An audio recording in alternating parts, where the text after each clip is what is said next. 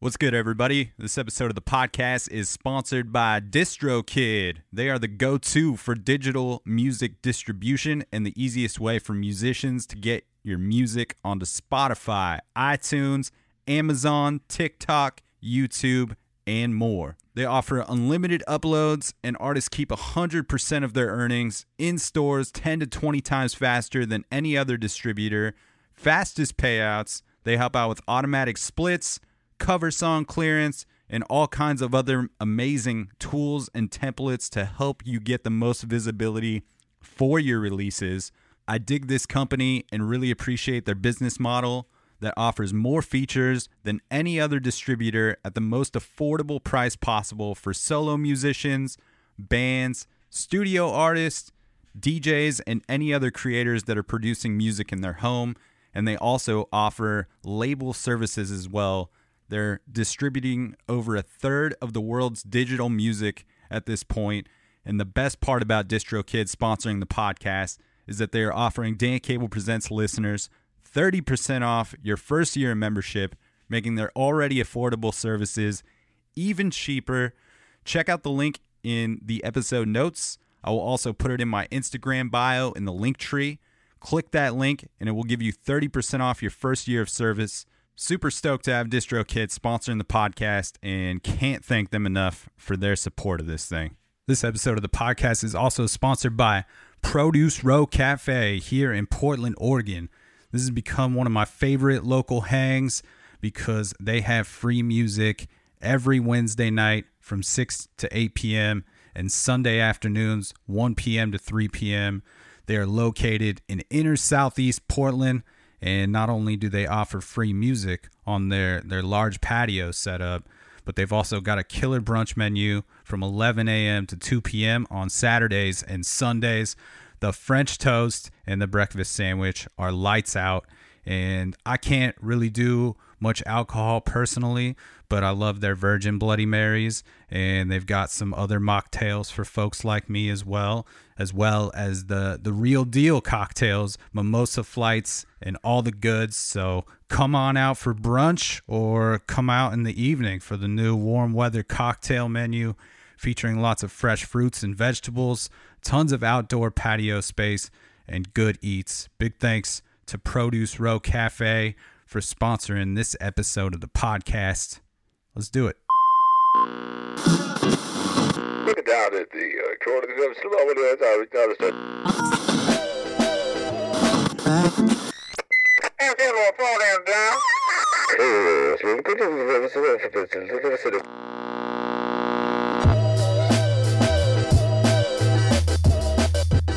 What is happening, everybody? Welcome back to another episode of the Dan Cable Presents podcast. Thank you for tuning in to the program once again. If this is your first time listening, thanks for checking out the show. You can find fresh episodes coming at you every Friday. And if you want to help support this thing in a free way, you can do so by clicking subscribe on iTunes, clicking write a review, giving the podcast 5 stars if you feel like it is deserving of so, and that will help propel this thing into the tops of the iTunes charts, giving it more visibility on the national and international levels, helping strangers find the podcast, and just a great way to contribute to the sustainability and the growth of this thing. I appreciate the hell out of all the folks that have already taken the time to leave those reviews. If you're not listening on iTunes, just hit follow, like, subscribe wherever you are listening from. The podcast is available on Spotify now, as well as some monthly playlists that I've been dropping every first of the month. And I also just put a bunch of genre-specific playlists up there as well. I will put the links in the episode notes for those things, along with the links for the Dan Cable Presents t-shirts and mugs if you want to help support in that way and pick up one of those. Stoked to get into episode 264. Got a returning guest to the podcast, someone near and dear to my heart, my cousin Rob Bobby Granfelt is back on the show, my co-host for the I Dig Records series that I've been putting out every other Wednesday since the the pandemic started, I guess. So there's 22 of those available now. We just put out volume 22 earlier in the week, talking about this French pop record from Isabelle Antenne called En Cavale, a banging record. So I would suggest that you go and you check out that or previous iDig Records chats if you enjoy this hang with my cousin. We just usually do a deep dive on a record that one of us has chosen and maybe the other is not quite as familiar with. But this particular episode, we took the time to kind of catch up and talk about all of Rob's music endeavors and just kind of the journey. I've had the extreme pleasure of getting the insight into the last 8 years or so of what he has been doing artistically and getting the inside look in a lot of the bands that he's been playing in and getting to see how he works and operates, and just a dude that has been incredibly inspiring to my own grind. And I'm not sure I'd be where I'm at with what I'm doing without the energy that I have picked up from him, and I'm just so appreciative of him opening up his friend circles and his circle of fellow musicians to me, and just inviting me into that family affair as well. I've had the pleasure of really getting to know all of his bandmates and the incredible High Pulp out of Seattle, which we'll talk a little Pulp during this conversation and feature one of their tunes as we get into the episode. Definitely check out the High Pulp KEXP performance. I will put that link in the episode notes. They've got a new record called Mutual Attraction 2. Is the most recent release from High Pulp. They're doing this series, Mutual Attraction, where they do a series of covers for each album. And the second one just dropped on Record Store Day. I'll put the King Underground Records link in the episode notes as well, so you can find all of the High Pulp vinyl. But yeah, man, this was just a great hang with Cuzzo, talking about process and best practices and things of that nature. We talked about his record label Inside Voices a bit that he started during the pandemic as well, and they've got some great releases, including a new one from Watson Moon that came out today, and that will be the track that we play the episode out. Shout out to Matt, aka Watson Moon. And we also feature a track from Rachel Lime as well. So that is what is in store for you for episode 264 of the podcast. I want to hit you with some calendar dates. My cousin Rob will be down here all this week. He's doing 2 sets at Produce Row, kicking off with this Sunday, July 25th from 1 p.m. to 3 p.m. He will be doing an all vinyl set. I've heard a lot of the music that he will be spinning. It's great. So come down Sunday 1 to 3, free music. And then Wednesday, July 28th is my Dan Cable Presents birthday party. I'm turning 36. I'll be doing a DJ set. My cousin will be doing a DJ set. And my dude Sunday Blue will also be doing a set as well. That's going to be a party from 6 p.m. to 10 p.m. July 28th. And don't forget, free music every Wednesday, every Sunday at Produce Row. Wednesdays 6 to 8, Sundays 1 to 3. On August 1st, we got a couple singer-songwriters, Leah Huser and Lane Norberg, coming through. August 4th, we got Spinach. Love this dude, Spencer. He'll be doing a DJ set, all vinyl as well. I'm actually playing a show with him tomorrow night, July 24th. If you're listening on release weekend, we got a show at Mississippi Pizza with Foxtradamus, Galaxy, and Foreign. That's going to be killer. So that's at Mississippi Pizza, July 24th. But back to that Produce Row calendar. August 8th, Leah T is coming down from Seattle. I actually met her through my cousin. She's a killer piano player and great songwriter. She'll be down there playing the jams. And then August 11th, Jeff Chilton and his jazz trio will be back at Produce Row. They are becoming a staple down there. Jeff is one of the most entertaining players to see in this entire city of Portland, Oregon. And you can quote me on that. So JC Proof, Jeff Chilton trio, August 11th. Plenty more. The Produce Row website will be in the episode notes so that you can keep up with that, along with all of the other links for my cousin and his bands, Sun King, High Pulp, the Inside Voices records. It will all be there.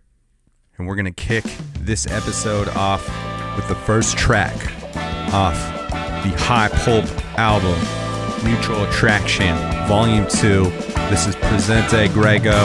Let's do the damn thing.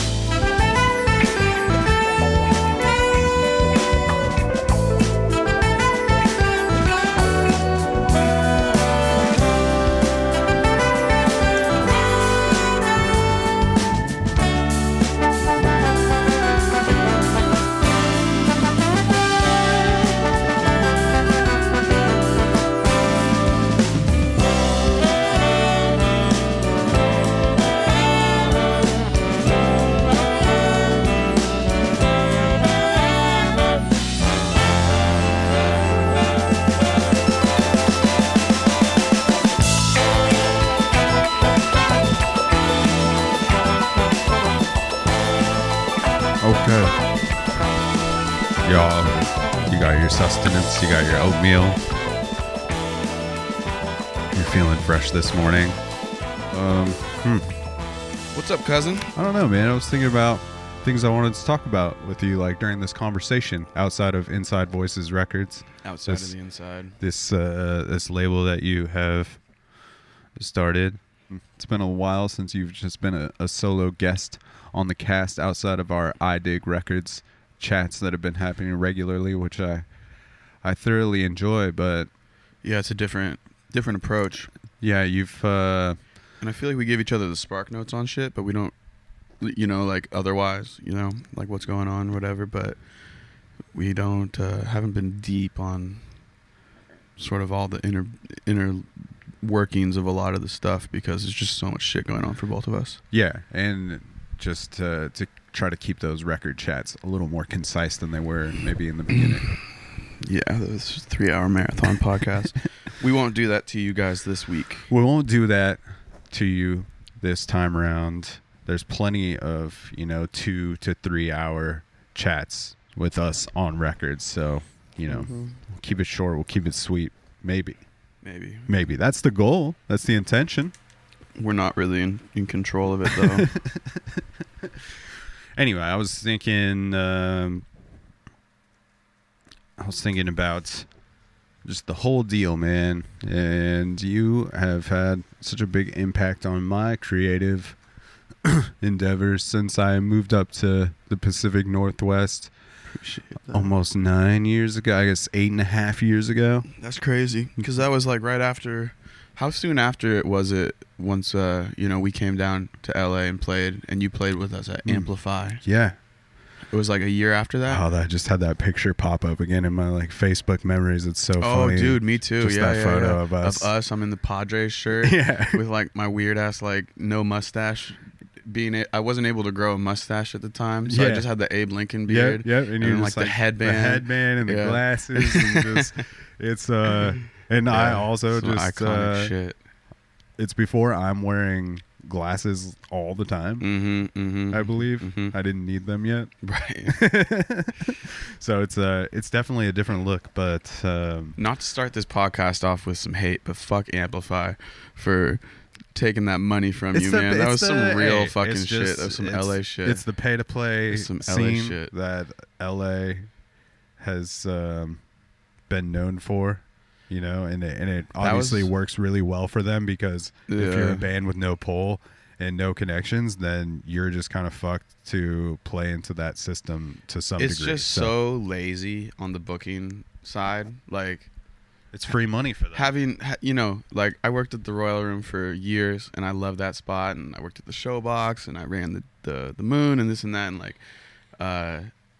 I've never been was never the booker at the Royal Room or the Showbox, but so much respect for that job, because it really is an art form, you know what I mean? And getting to see it from working there, like on the inside, I was like, man.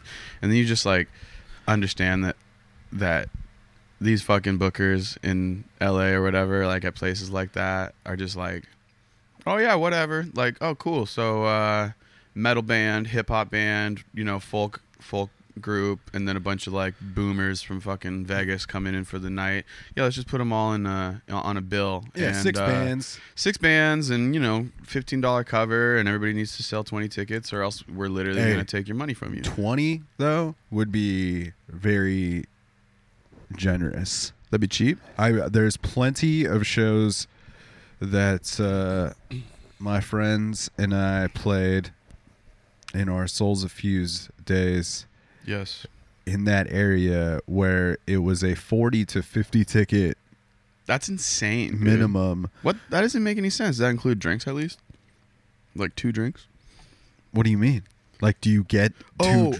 Sorry. I thought you meant the ticket price. Oh, no. I'm sorry. I was like $40 fucking dollars. I meant the expectation. Yeah, to that you were going to sell tickets, that many tickets. Yeah. Which is so many when you live an hour and 20 minutes or so from Hollywood. Yeah, you're like, to okay, ask hey, to try to get you guys people to gonna go roll out. And thankfully, a lot of times we did, but there were also a lot of times where shelling out cash to play venues, which is gnarly. The thing is, this too is like, look, what if you recognize how a band develops some steam, how you actually grow your fan base and create momentum, it's from people being there that weren't there to see you. Right. They're like, oh, who's this band? I'm here to see my friend's band, and this band is opening, so I'm going to check it out.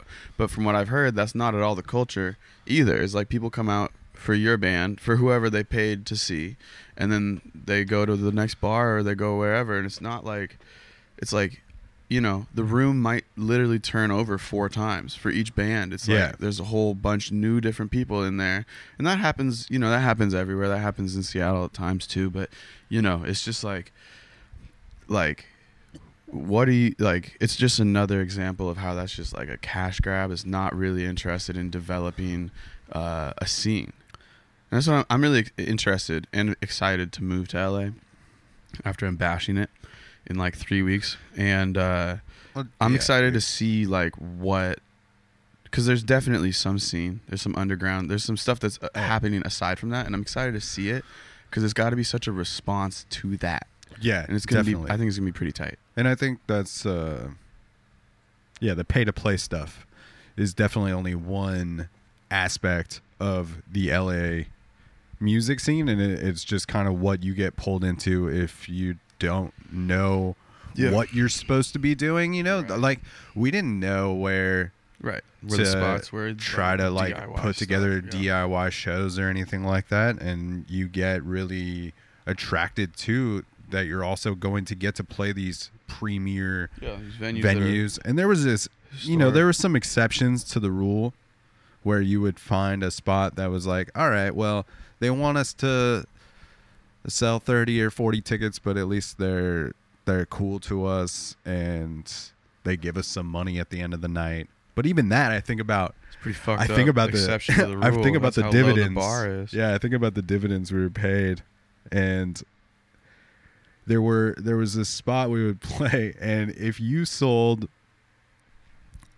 like the 40 or 50 tickets, you hit that minimum, then you would receive $2 off of that $8 to $12 ticket for every each ticket. one. Beyond that, So, or for all those 40. Either way, I think it's all the 40, but it's like $80. Yeah, so a good night for us, like at one of these places where we would sometimes sell 75 to 100 plus tickets on like big show releases or whatever at a particular area at this Hoagie Barmichael spot in Newport Beach. And that was probably like our favorite spot to play. But even on those nights, there was maybe $200 that came out of that, and which is that's so insane. But I think that really also taught me a lot about what my philosophy would be when I had the opportunity to book shows and be the promoter on the bill. Right. And it kind of like blows me away putting together shows up here and finding out how bad that shit we were getting fucked. Yeah, dude. No, that's insane. I didn't know it was that bad. That's crazy. I mean, like when we used to book shows at the Moon, like for the first year of that, all of the money went to the bands. We didn't take anything for the house, and it was a pay what you want, but it was like suggested donation of like $10 or whatever, and 100 people would come through, and some nights we'd have a 4-band bill, and each band would leave with like $400, right, for playing a warehouse. Yeah, you know what I mean, like, or like if you played at the Royal Room and you got 2 bands that both brought 100 people, that's a packed house. Right. That's like sold out. And it's 65%. I mean, but the difference is the investment into the space and the community where you or Ben were curating these shows the same way I'm going into these shows that I'm throwing in Portland. Right. These are just shows that I personally want to see. Right. So exactly. I'm getting what I want out of it by just that situation, and I could really care less if I leave with any money. Right. And usually when I do, it's like $40 or $50. And that feels good too, though, afterwards, because you just like you do that for so long and you don't get paid, like booking shows and stuff, and then you leave and you're like, oh, I got $40. That's cool. Like I went to bed last night, forgot about even getting paid. Woke up this morning, I'm like, where's this $40 from? Oh, it's that show I went to last night. That's cool. Somehow I got paid to go to that. Do you remember? I had the pleasure of being at like the first Moon show that you threw, and it was a Suba. It was a Suba show. show. Oh, goddamn. That was maybe my potentially most memorable night of music in the city of Seattle. Just because it was that's I don't cool know, to man. hear, It was super underground. I don't think I had been. I can't remember. Was the bash before that the big building bash? Because I came to a big building bash. We had done 2 big building bashes, and then there was the third, and that was the summer I was in Minnesota. So that would have been 2015. Okay. So 2016 was the 4th bash. And that was the first one I went to. That would have been right after the Suba tape release, because that was in March. Okay, perfect. All right. That gives me a little bit of context for that. But Yeah, that I night mean- was that was versing Mm-hmm. City Hall Yep. Sea Cats. and Who Seacats. was playing as Fat Gang. Dude, God. those guys. Oh, that band, Seacats. Yeah, amazing. I love that band. I remember seeing forever them love that band. in Tacoma or in Salem, Oregon with Oh New yeah, Lums also. yeah. Yeah, dude. That was the first time I saw them. Yes. But that lineup was crazy. But what I was getting to is that was kind of the first show you had thrown as a single show just in the Moon venue at the warehouse Right. where Big Building Bash would go on. Right. And real DIY, like, you know, you're Here's the memories, man. oh, amazing. Like For you sure. were this was the kind of the first show thrown in that room and just wondering how it's going to work out. Yeah, we had no idea. Like, I mean, Ben had done a couple shows there over the course of the years because, like, he's had that space for a long time. And, you know, I first met Ben when I was, like, 18, 17 maybe. And he was like, you want to come kick it at this spot? And he was, like, you know, older than me and, like, you know, invited me to come hang out at this janky-ass warehouse in Yeah. Soto. There was, like, literally, like, a clown car, like, a clown van, like, out front the first time I got there. And I was like, I might die. Like, there's some crazy it's an shit here. interesting area. You know, and I was where like, this is I was at. like 18, hang out with, I don't know how old Ben was. He was like 26 or something at the time. I was like, just met him the week before. He's like, come kick it. I'm like, all right. And so we spent like 4 or 5 years hanging out there. Yeah. Maybe at that point it was like 2 or 3 years, but we would jam there, just Ben and I. yeah. And like, you know, we were doing the Suba stuff and we were like, oh, we don't want to play like a real venue or anything. We just want to like throw a party and see what happens. And yeah, we had no idea. We had no idea what it was going to be like.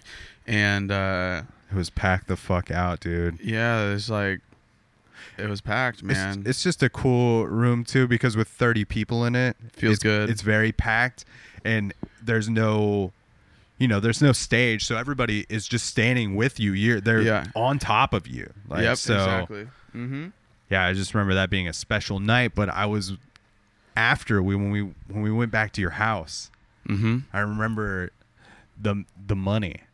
Yeah. And you were just shocked. Yeah, I was like, what the fuck? And you were just and I don't think either of us had ever seen that sort of money from a DIY show. No. And you're just like, this is wild. Yeah. And there's a bunch of money to pay these bands though. Yeah, like I think everybody's I think going we made like over $1,000 that night, like, and we split it, you know, evenly between all the bands or whatever. And it was like, it felt really good, like, to be able to hit up, like that was the first time that we played with Versing, and I really liked Versing, and I was like, felt really nice to be able to hit up. Great band, still active. Yeah, totally. I hit up Kirby or Dan or somebody, and I was like, hey, here's I got some money for you, like, you know, and they're like, oh shit, cool, you know, and it was you like, never know. yeah, you never know, and you don't if you know, if you played enough DIY shows, you don't really go into it like with that expectation. That's not like the motivation, you know. You don't go in there motivated like, I'm playing this show to get money, you know. But it felt really good to be able to say, hey, you know, I just booked this show and I liked your band, so I asked you to be on the show, and you said yes, and you know, took time out of your day to do it, and then I'm able to say, hey, here's like $250 or $300, you know. It's like, and they're like, oh, cool, maybe next time Rob hits me up, like, I'll say yes to that show too. You know what I mean? right. Like, or maybe they'll want to hit you up. Yeah. and be like, I have a bill Right. Exactly. for this place, and And that's, again, sort of circling back to like what we're talking about with sort of the thing that LA with the pay to play scene does what not are we facilitate. talking about? Where have we gone? We're just talking, man. It's been too long. It's been too long, man. We're just reminiscing like some old fucking people. It's great. Yeah, but you know, like, yeah. I'm sorry. What were you gonna say about This is about what I LA? started off. This whole thing started off when I said fuck Amplify. Yeah, I was like, I'm not trying to start it's- this off with hate, but yeah, It's- we just got right into it. It's just been it's been fun to get to observe, though, just your journey since getting back from Minnesota, Yeah, man. I back from appreciate college, that. and You've been like my biggest supporter, you know what I mean? And like just being able to, you know people that like genuinely believe in what you're doing is tight, because it's like, cool, why shouldn't I believe in that, you know? yeah, man, it's just been, I don't know, it's fuel for my fire to get to be around it Right. too, and just Yeah, dude, I just have so much respect for your attitude towards all of this shit and just being I don't know, man. You just seem to tap into this thing pretty early in your 20s of really knowing what you wanted to do with your life, or maybe not do with your life. That part, yeah. You know? That's the part is like I just realized like when I remember like being like a junior in college or whatever, and I was like 20 years old, and I was like, I don't want to do that. Like, you know. Yeah. I was even getting a degree to be a teacher, and I was like, I don't want to do that. My sister wound up being a teacher, and after like 3 years of watching her be a teacher, I was like, fuck that. Yeah. I'm not trying to work like 70-hour weeks. She also said shit. fuck that. Yeah, exactly. It's like, you know, so it's like, yeah, just as much I know what I don't want to do, and I also know sort of the only thing I want to do, and I don't know how to do it, but I know that like one of the best pieces of advice that I got when I was I was like 16, just starting to play in bands, and there was this guy, Danny V. Shout out to Danny Van Hollebeck, amazing musician. He was the recess duty at my middle school. So he was always out there, like we were playing kickball or whatever, and he's making sure kids didn't like get into fights or like hurt themselves or whatever, you know, pass out in the sun, like whatever. So Danny was just fucking awesome. He was like, I don't know, 20 something when he started working there, and we just became friends because I had just started playing the drums, and he was older and played guitar, and I thought he was like literally the coolest fucking person in the world. And we kept on, you know, talking or whatever, and I remember being like 15 or 16 and saying, Danny, what do you think I should do if I'm trying to do a band? Like, how the fuck do you even do this? And one of the best pieces of advice he gave was like, look at bands that you admire and that you sort of want to be like, and then see what they're doing. You know what I mean? Like see what they did. And for me, like at the time, it was like the Lonely Forest and the Globes, two bands from Seattle. I guess the Globes are from Spokane. Fucking amazing. The Globes record I still love. And they were like doing the DIY thing, and like it was just like a roadmap, you know what I mean? They were like maybe 6 years older than us, and they were like playing shows, and people were coming. It wasn't just their friends coming to the shows, it was like they had fans, you know? And that's like a big distinction, I feel like, when you're like coming up, is like, do people fuck with your music like that don't even know you, you know what I mean? Or your show, or whatever the experiences that you're given.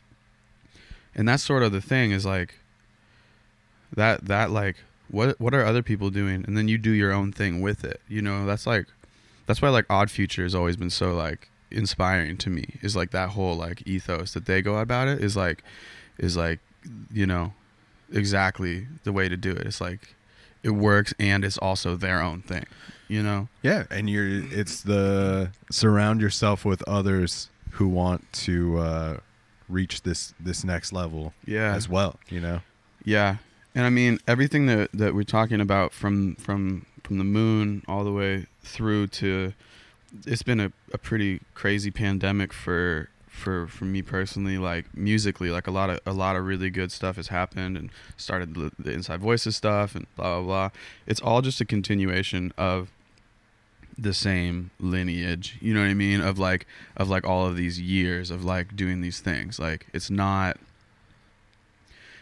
like if I had just like started doing this band stuff, you know, like 4 years ago, you know, and like done everything that I'd done that way, it would be the same result right now. It's like, it's all definitely, it goes back to when I was like 16 playing at Ground Zero, you know, Teen Center and Bellevue type shit, like, and the Vera Project and the Redmond Firehouse, you know? It's like, it's all that same lineage that leads to wherever I am right now in 2021, you know? And I think that's important, because I feel like everybody wants it quick, you know? I really think that's something that people, myself included, like, yeah, dude, man, I wanted it quick. Yeah. And it's like, it's just like, you sort of got to kill that part of you, like that is impatient, because, yeah,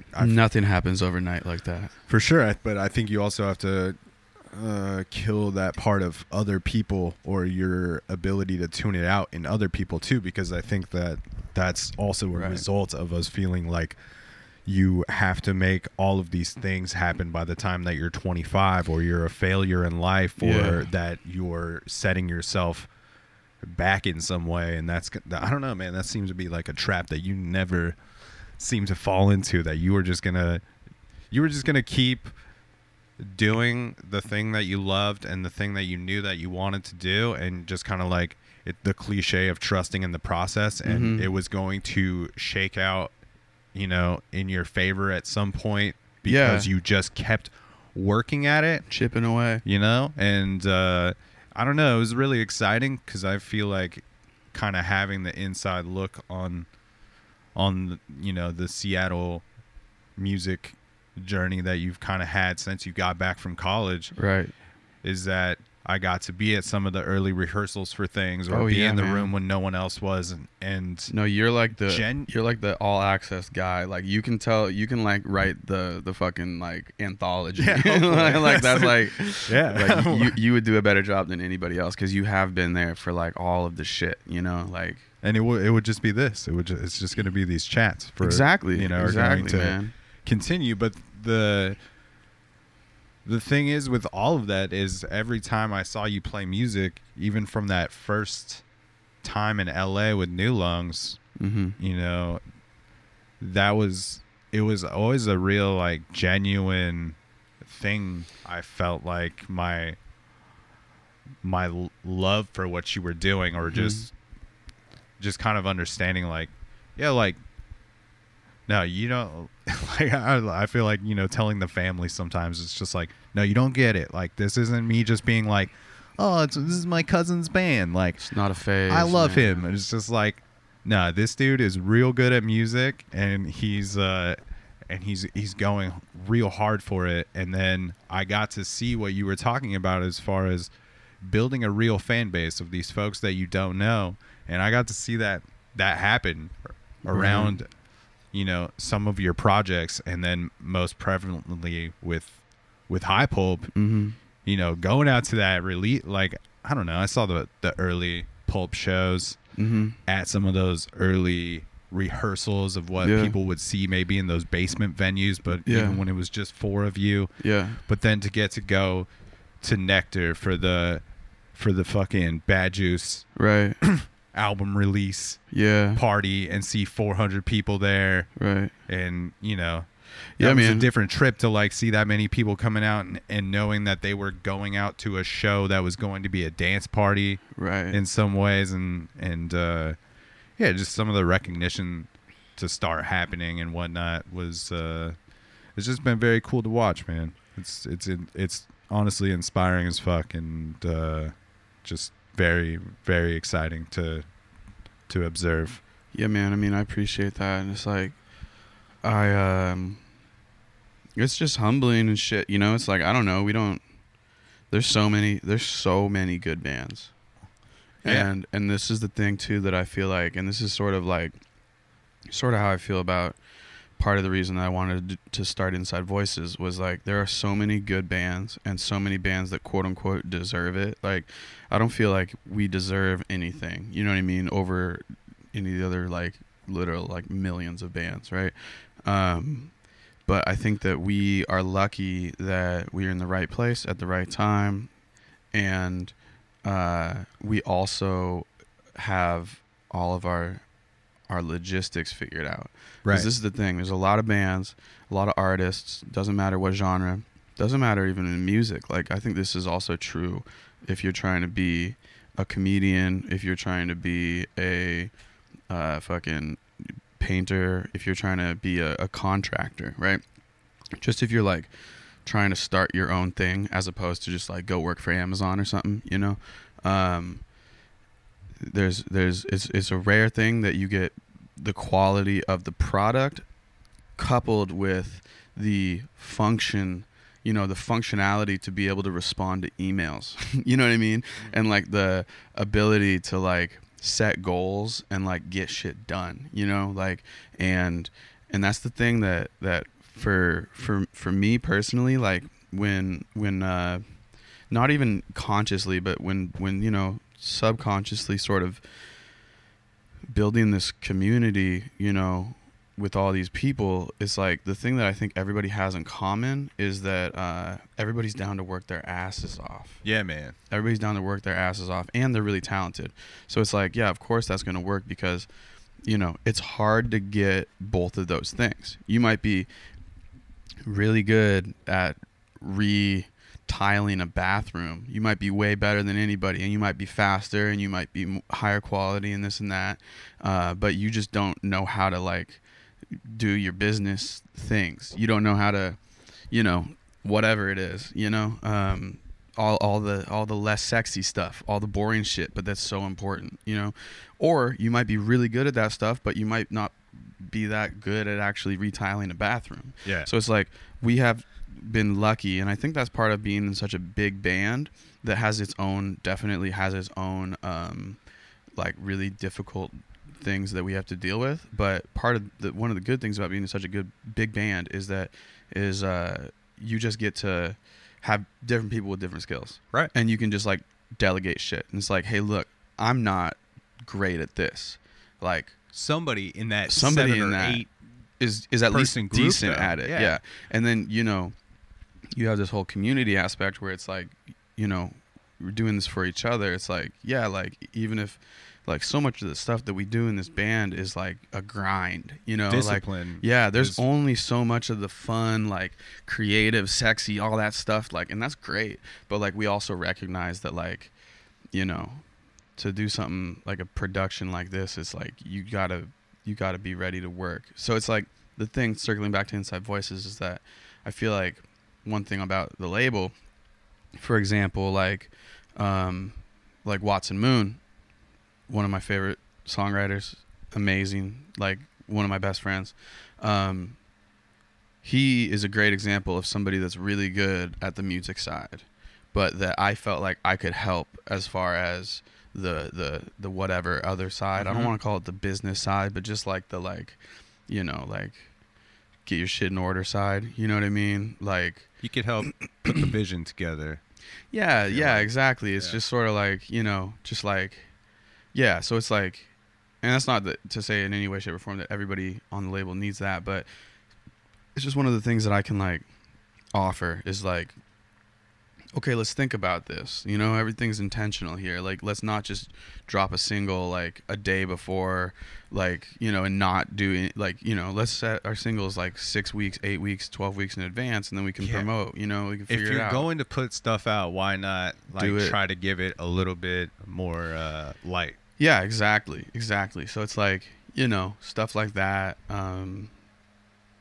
You know, and it all goes back to stuff that I learned again from like Danny telling me to like, hey, see what the Globes do, you know? It's like, that worked on me. Shit, probably work on other people. You know what I mean? Like, and not in like a slimy way that it like worked, but it's like, it got my attention. And then I was like, holy shit, this music's amazing, you Right. know?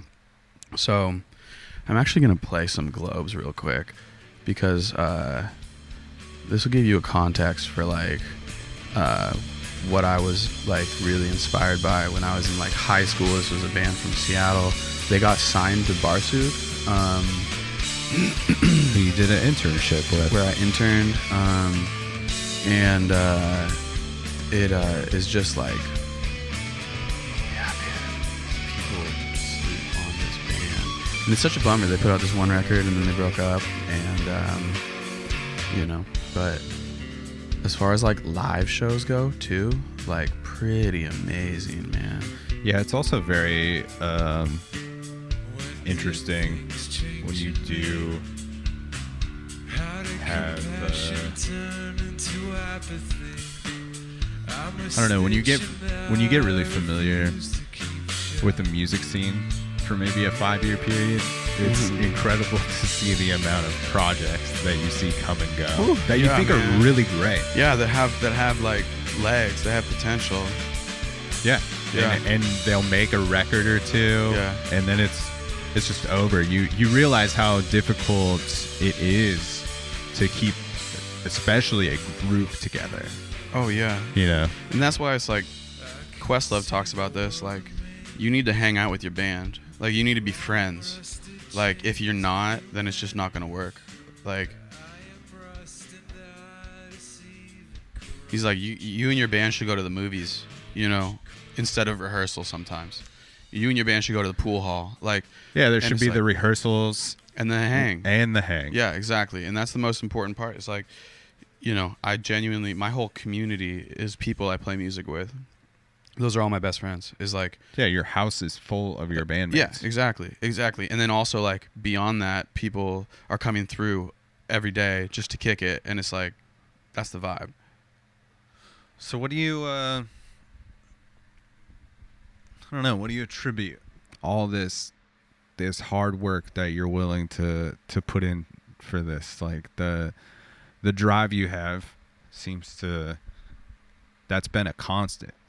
That's why this pandemic has been so good to you in some Yeah. ways, because like, yeah, man, I don't know, you're the dude that would come down to grandma's house and you'd stay for a week, but always with your practice pad, you know, always still like trying to learn new drum patterns and like rudiment, like Right. exercises out of a book or a magazine or some shit, you know, just, Yeah. I don't know. There's always seems to be like this push to the next thing, and I know that's also like what you really enjoy about listening to music is things that don't always stay in one place. So I think for me, it's like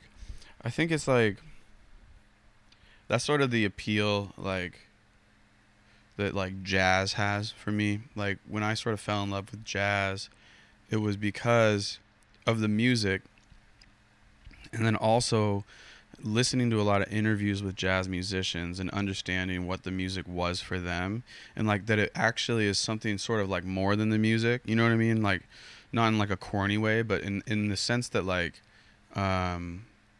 this is your craft, and it's like this is a thing that you'll never reach the end of, you know what I mean? Like you'll never be like, cool, I'm there. Like you're always reaching, and that's sort of the beautiful thing about the instrument, is that it's always open to like go deeper on, you know? It's like it's a rule, like it's infinite, you know? it's shooting pool.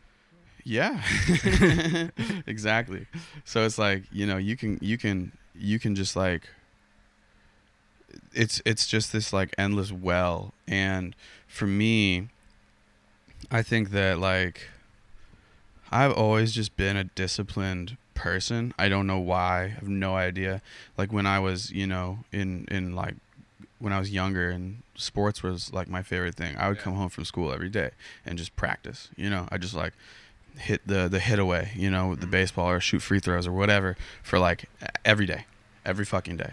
And no one asked me to do it, you know what I mean? I think The best part. yeah, I think I'm competitive, and I like to get better. And Right. I've also like from a young age, I understood because of the sports stuff. I think because like, you know, like I loved baseball, so it was like I practiced baseball and I got better at baseball. Right. So then I learned the equation: if you practice, you get better.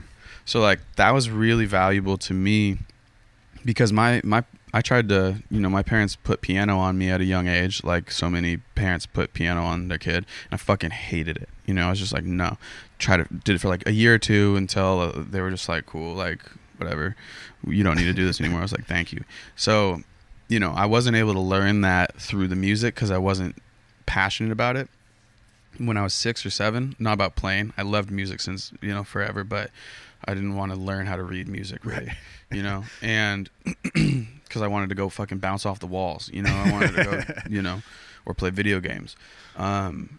But yeah, I remember you being a real high energy cat, dude.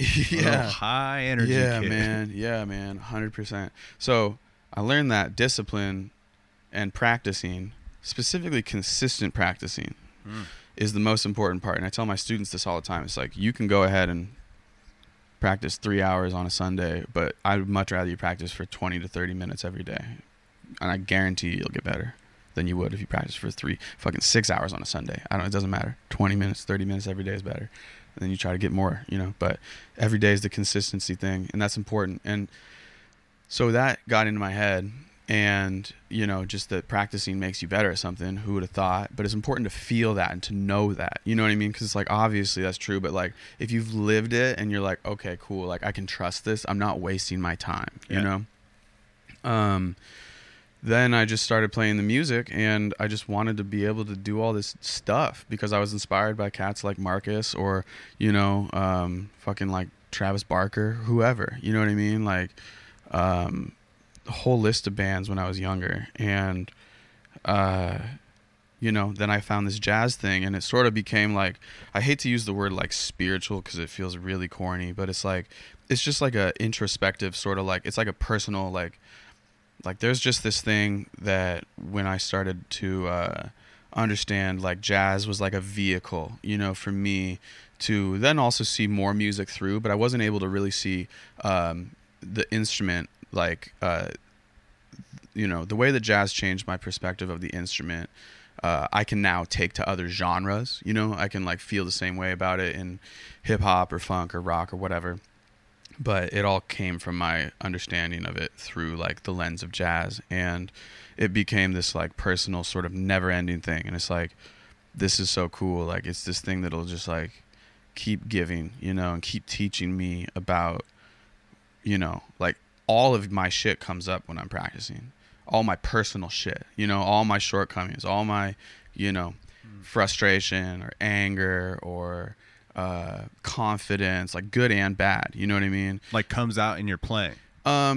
Even more so like when I'm trying to practice, like I have to work through all of those things to get the most out of my instrument, like I'll have moments where, I'm trying to like, it's again, cause it ties into practicing for me, like trying to push myself on the instrument and understand, where I can go and develop my own voice on the instrument. So it's like, yeah, that shit probably comes out in my playing, but it's actually more just like, the mental gymnastics that you have to do to really become present and like get into like a sort of like a meditative state when you're practicing is really hard. Gotcha. And you have to like address like, do I really want to be here right now? Like, do I, like, would I rather be like doing something else? Oh, am I frustrated? Am I thinking about some old relationship? Yeah. Am I actually present? Because you're not going to get the most out of your instrument, and especially when you are playing in an improvisational setting, you're not going to be able to improvise genuinely if you're not present. Mm-hmm. So, and that's where it's like, that's where it just becomes this thing that is like, for me, a vehicle for something that's so much larger than music. You know what I mean? Yeah. It's like actually just like for my mental health and for my like way of understanding and interacting with the world that's like literally like on fire right now. You know what I mean? It's like, man, how do I process this shit? And it's like, for me, it's like so much easier to process it like through like every day trying to check in on the drums, or check in on music, whatever it is. But the drums for me is definitely like ground zero. Yeah. It's definitely seems to be getting harder and harder for me to deal with that. Like, I don't know, just comprehend the world being on fire in so many different ways. Yeah, and man. So I think it is like an incredible thing to have some sort of outlet where you can really tap into the present moment. And yeah, I think even what you're talking about goes back to even sports.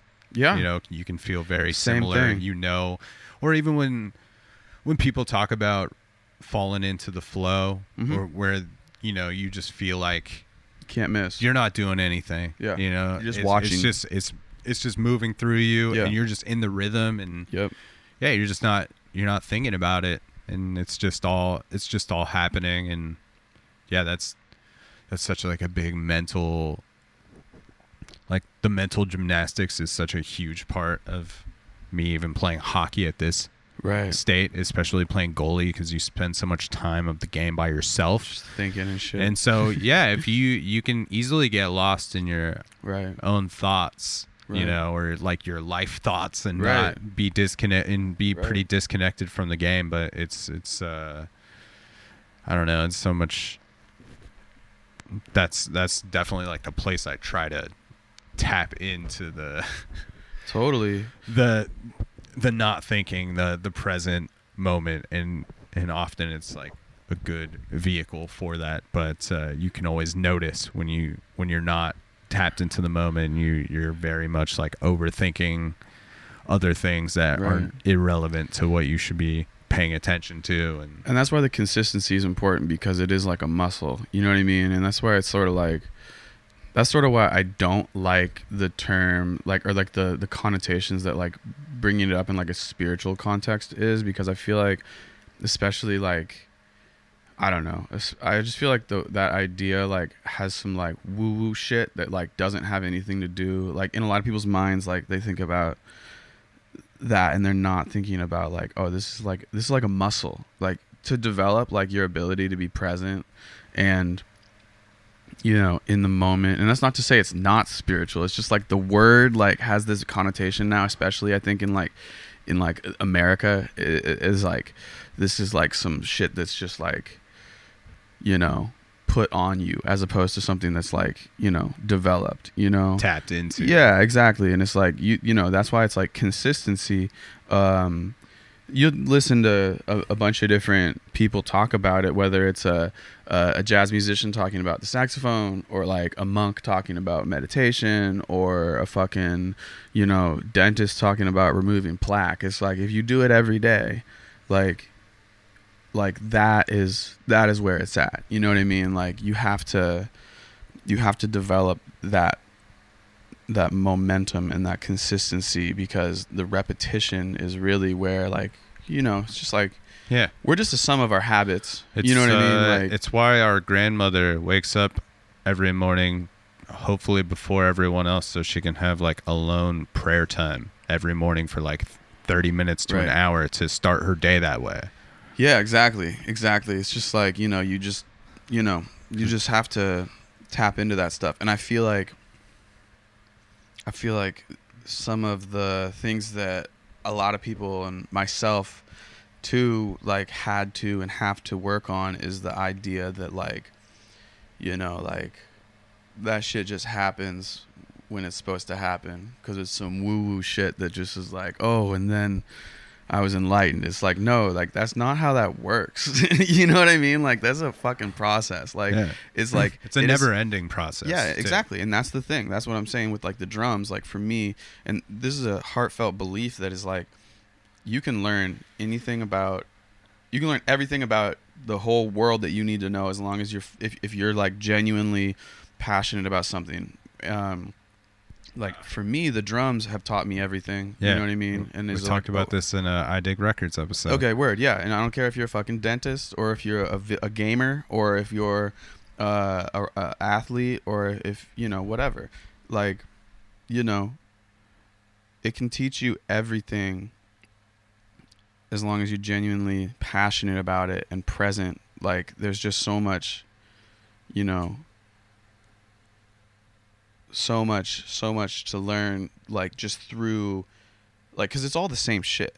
That's what I'm saying, I guess, is like whatever roadblocks I reach on the drums that I have to work through are going to be the same roadblocks that an athlete is going to have to reach or go through.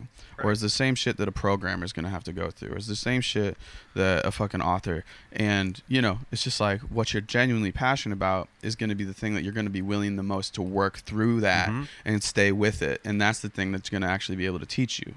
That's why so many people give it up to God when they win an award, or like they win the championship. Because it's all like, it's like, I don't know how this like, you know, it's like, this isn't, like, it's not me. I kept doing this thing and it took me to the next level. And yeah, man, exactly. And it's like, whatever you want to call it, like, I chased it down. I went after it. Exactly. So, you know, I just feel like that's a long ass answer to your question, but it's the point that's like, I just don't know. I guess the answer to your question is like, I don't know what else I would be doing. You know what I mean? Like of course I'm going to bring the practice pad down. You know what I mean? Like right. That's the only way that feels good to me. Otherwise I'll feel like, I'm like, what am I doing?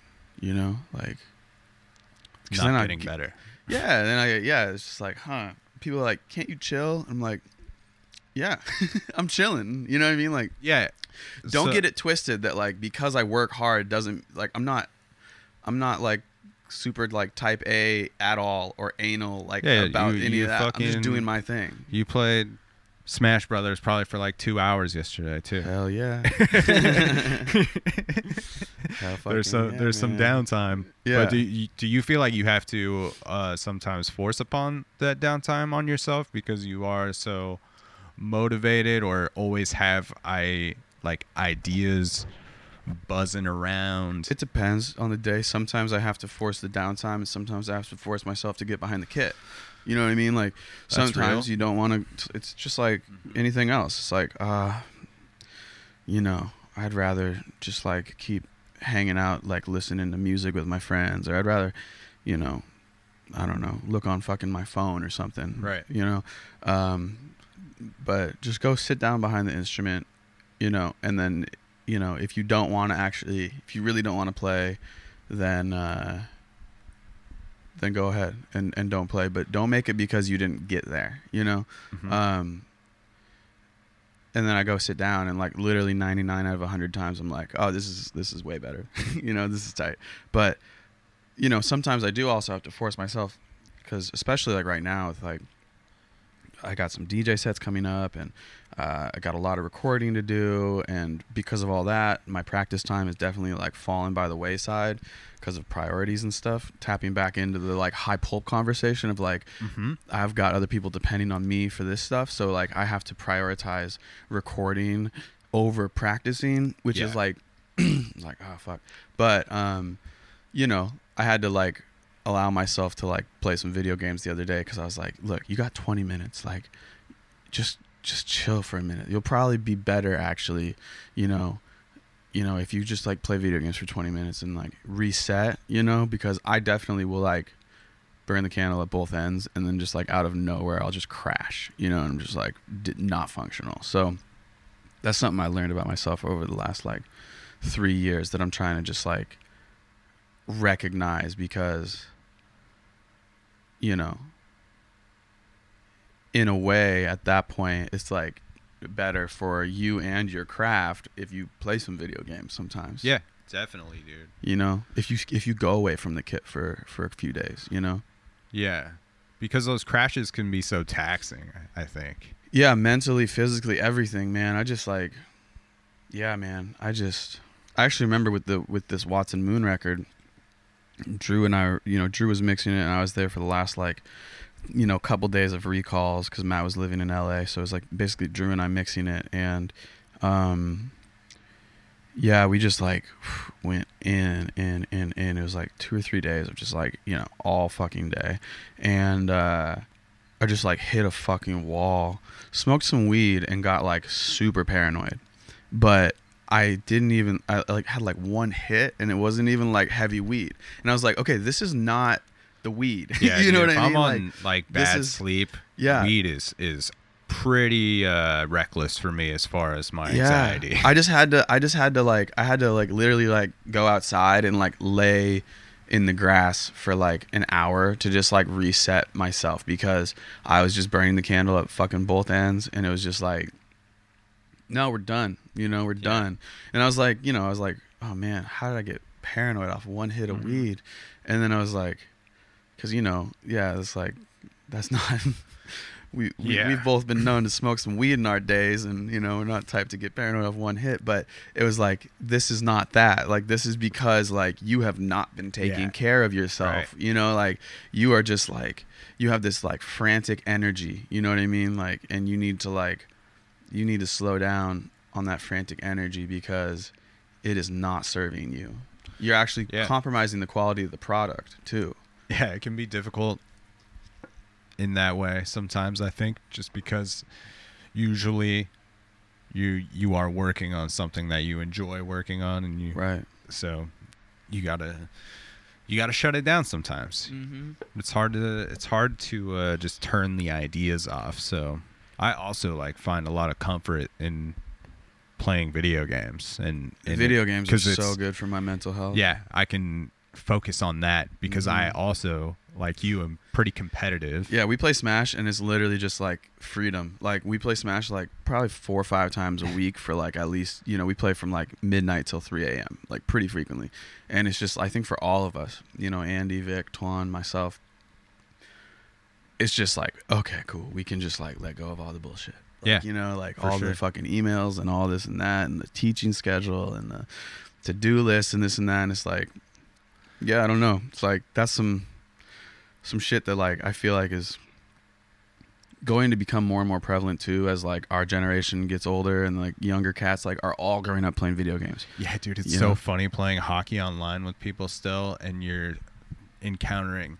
Like, I always see myself as the old guy. I'll be 36 next week, but there's always somebody that's 50 or you know, late 40s, and it's just Respect to like, them. Oh man, that's cool. yeah, it's That's but you know, tight. there was, you know, 5 to 10 years of video game, I guess, you know, at least 5 years of video game culture before I came into play, you know.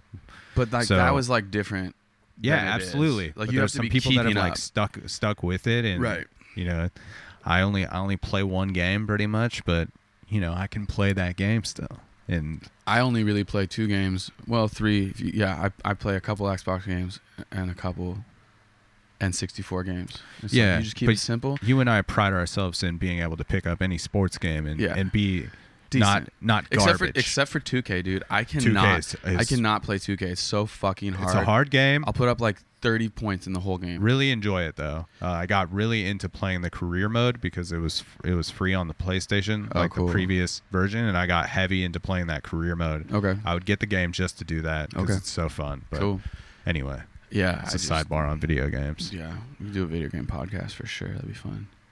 But it is it's a helpful tool for me because Yeah. I'll dive deep into that. I'm thinking about editing my lines and shit. Right, Who's right. gonna be out there? You know? Right, I'm right. Oh, yeah. Like I'm changing lines on the fly playing hockey. I don't do auto line changes. Right. You're in like I'm manager deep- mode too while you're playing the game. I'm deep into Yeah, this. exactly.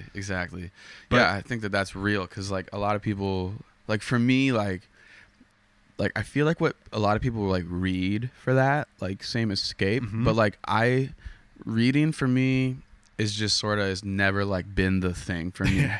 You know what I mean? Like Yeah.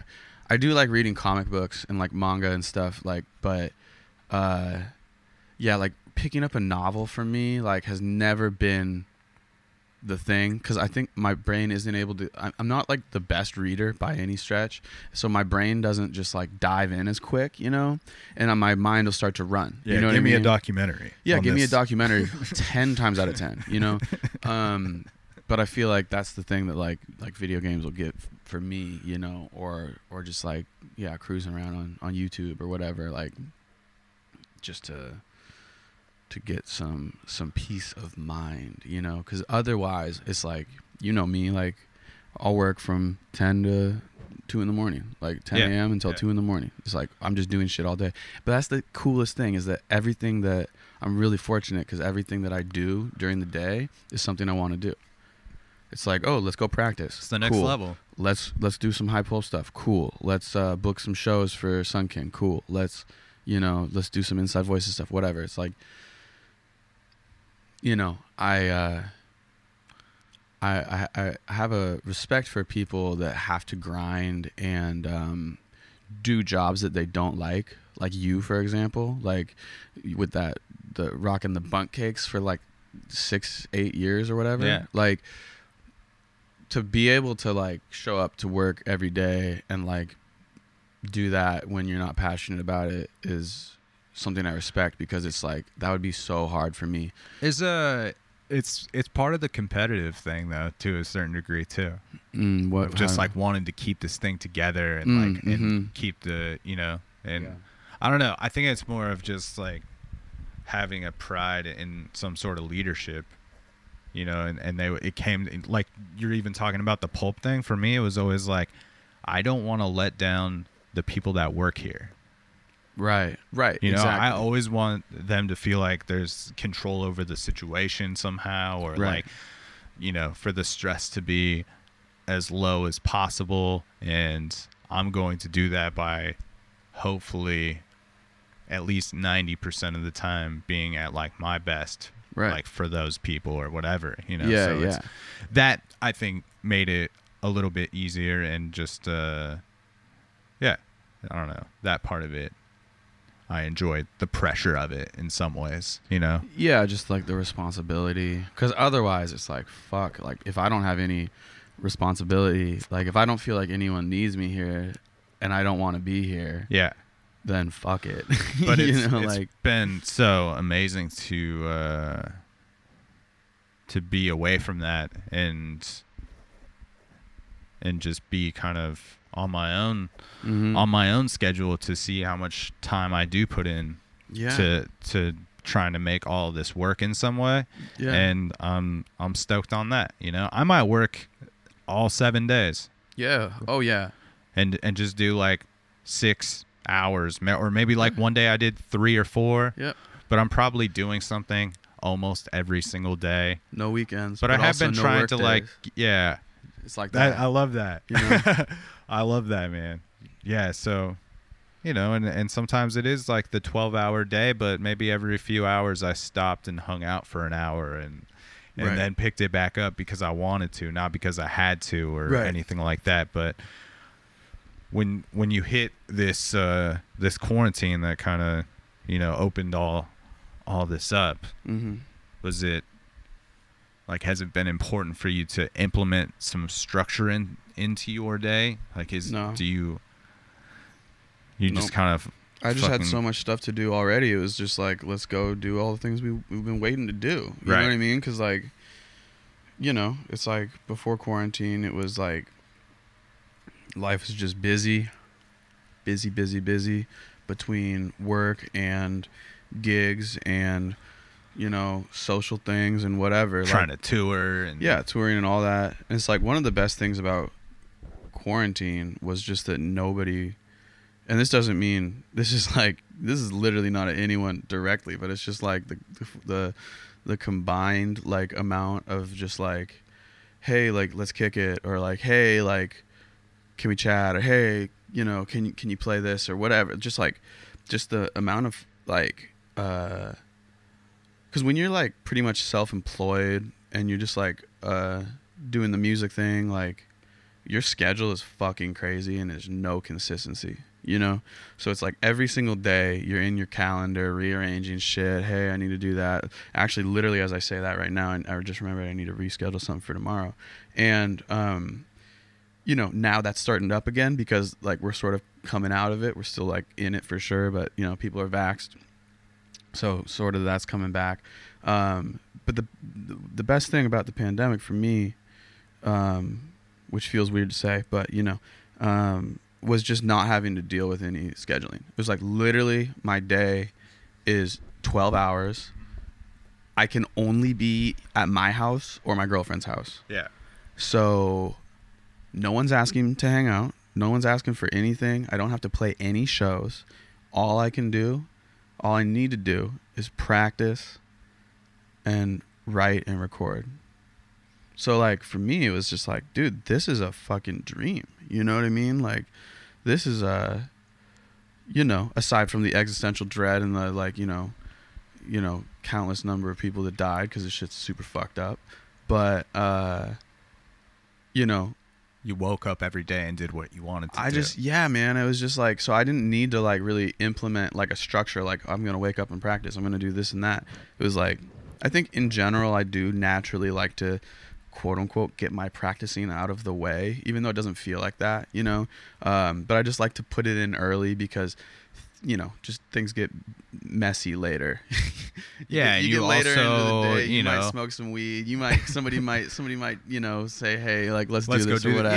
Yeah, like, it's easy, and you're So I gonna like kind of to- want I like to get make that- that happen as well. Yeah, so. I like to get the practice done, but there were still tons of days during the pandemic that I was practicing, you know, after it was dark. You know what I mean? I practiced from 9 to midnight sometimes, you know, which is just shout out to my roommates for being chill and to our neighborhood or whatever. For our neighbors literally never complaining.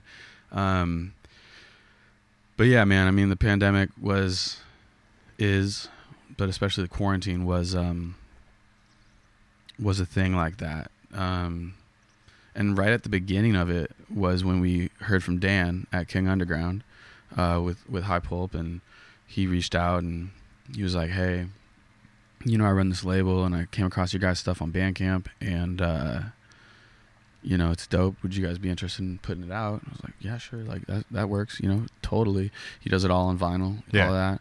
And King Underground is like, has been so amazing. Like To both of us. Yeah. To both of us, man. So shout out to Dan. Great label, great music.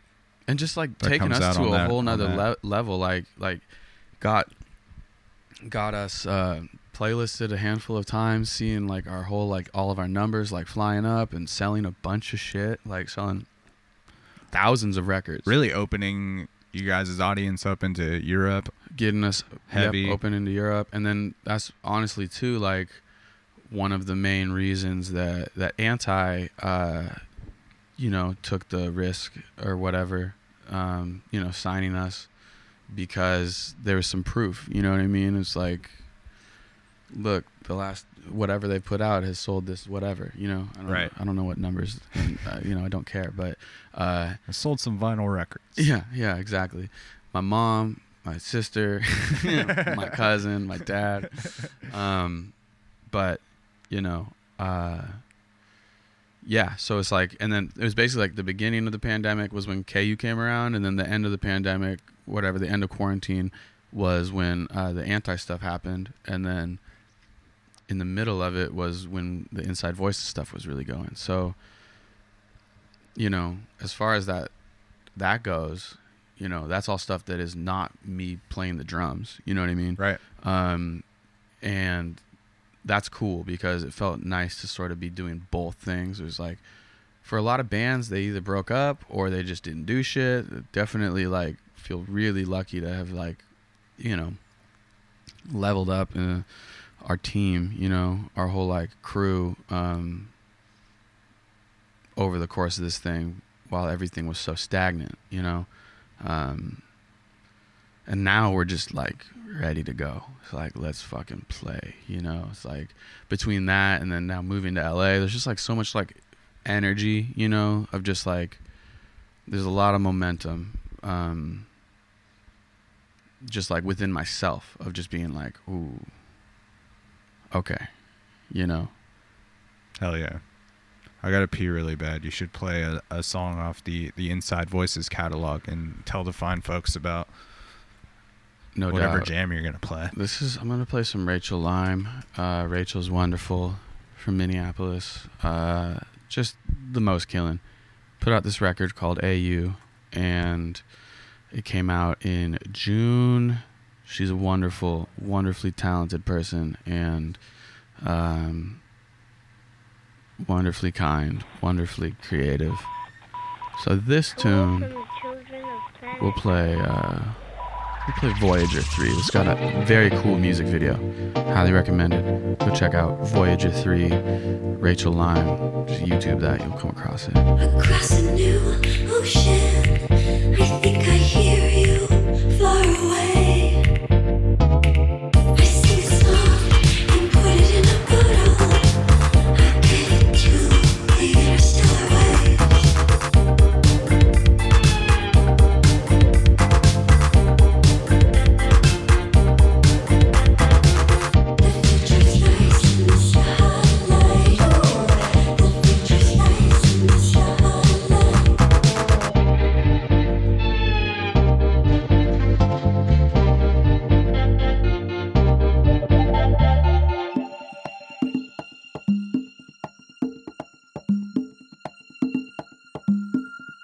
안녕하세요.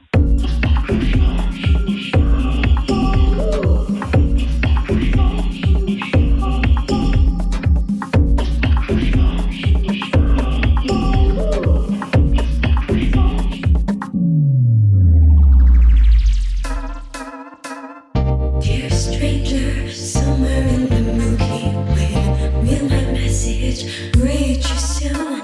I'm terrified, will. I'm terrified, won't. I'm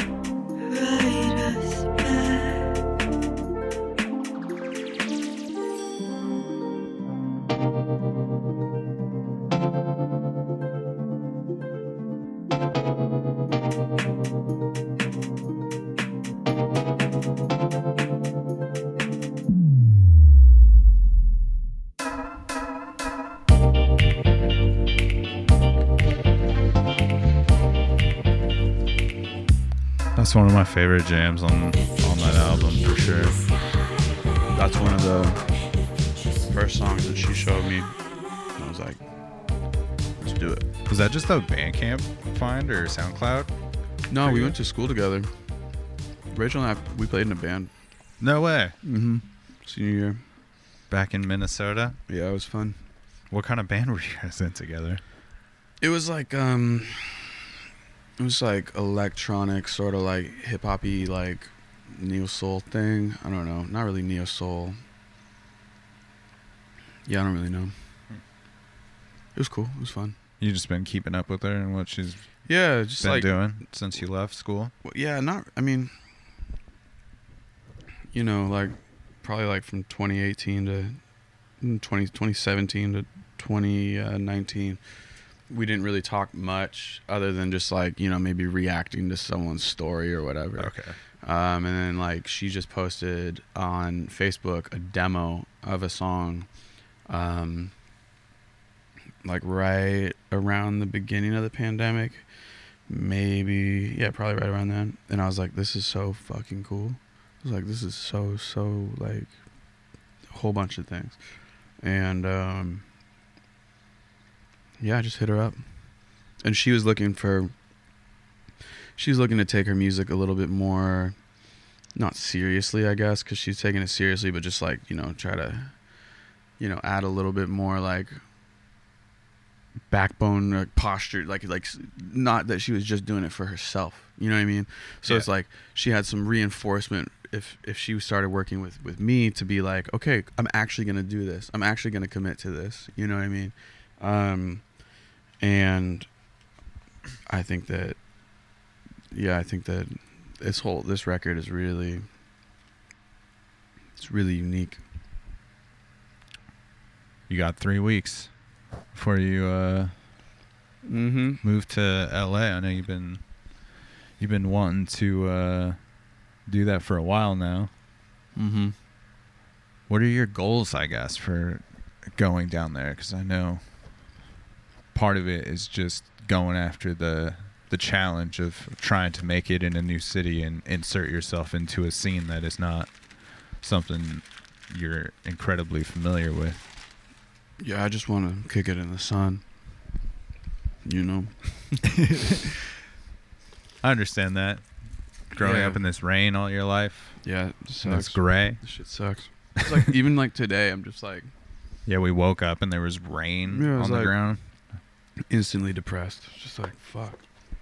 But, yeah, I don't know. I just feel like one of the main things I'm looking forward to is, just seeing a lot of, there's a lot of great players in Seattle. But just like LA's so much bigger, and I want to just like sort of go around, go to the jams, whatever, and just like be real inspired, you know? So like I just feel like, you know, there's just so many good players out there that are, you know, again, talking about like how I interact and my relationship with the instrument. I feel like there's a lot of people with that same like outlook, and I'm just like really looking forward to, yeah, just like going to jams and being like, damn, there's so many good players. Like, this is so fun, you know? This is inspiring. Not like in a competitive way, not like there's so many good players, oh fuck. But like, damn, there's so many good players. This is cool. I'm excited to go practice. I want to go try Yeah. that, you know? Like, oh, that's a cool idea. You like to go see music for that reason? Yeah, 100%. You know, and then, yeah, Anti's down there. That'll be cool. The move was happening either way before, and then Anti happened, and that's like also really tight because it'll just be nice to be able to be, you know, there and You don't have to do everything over phone calls and Yeah, things just like to- that. Be a little more hands-on with your project and whatnot. Mm-hmm. And yeah, really trying to DJ a lot more. That's sort of been my whole you know, everybody in this house like had a pandemic like thing.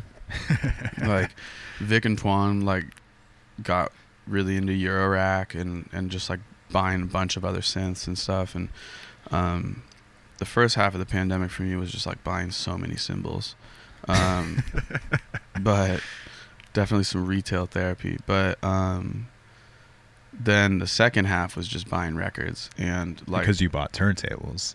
I had one. I bought a second one. Yeah. Yeah, I bought a second turntable. So that you Bought a could DJ. mixer. Yeah, and you know, I'd again, shout out to Ben, man, who, you know, ran the Moon and also hipped me to, you know, vinyl DJing with a mixer and beat matching and all that. We used to do that, I don't know, maybe 6 years ago, just at his spot. And so like I sort of knew, you know, I knew how to do it. And I was just like, yeah, like, because I also sort of coincided like with me during the pandemic, sort of for the first time doing a really genuine, you know, exploration of house music. Genuine for what I feel like. It just, you know, I put in some work, you know, just trying to understand house and you know, everything that's going on and has been going on, and definitely have so much more to learn.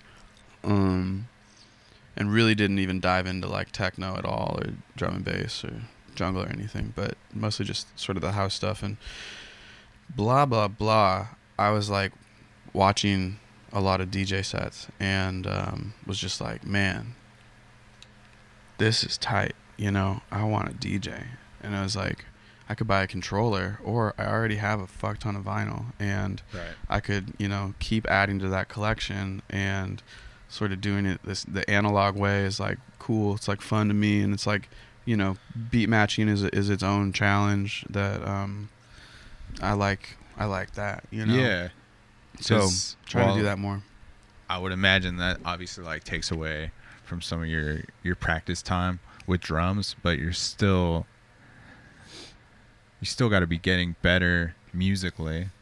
I think it learning it does. something completely new. And Yeah, I think it does take away some practice time, but I also think the way I sort of think about it, because I also I got a Dig Attack, this amazing sampler sequencer drum machine.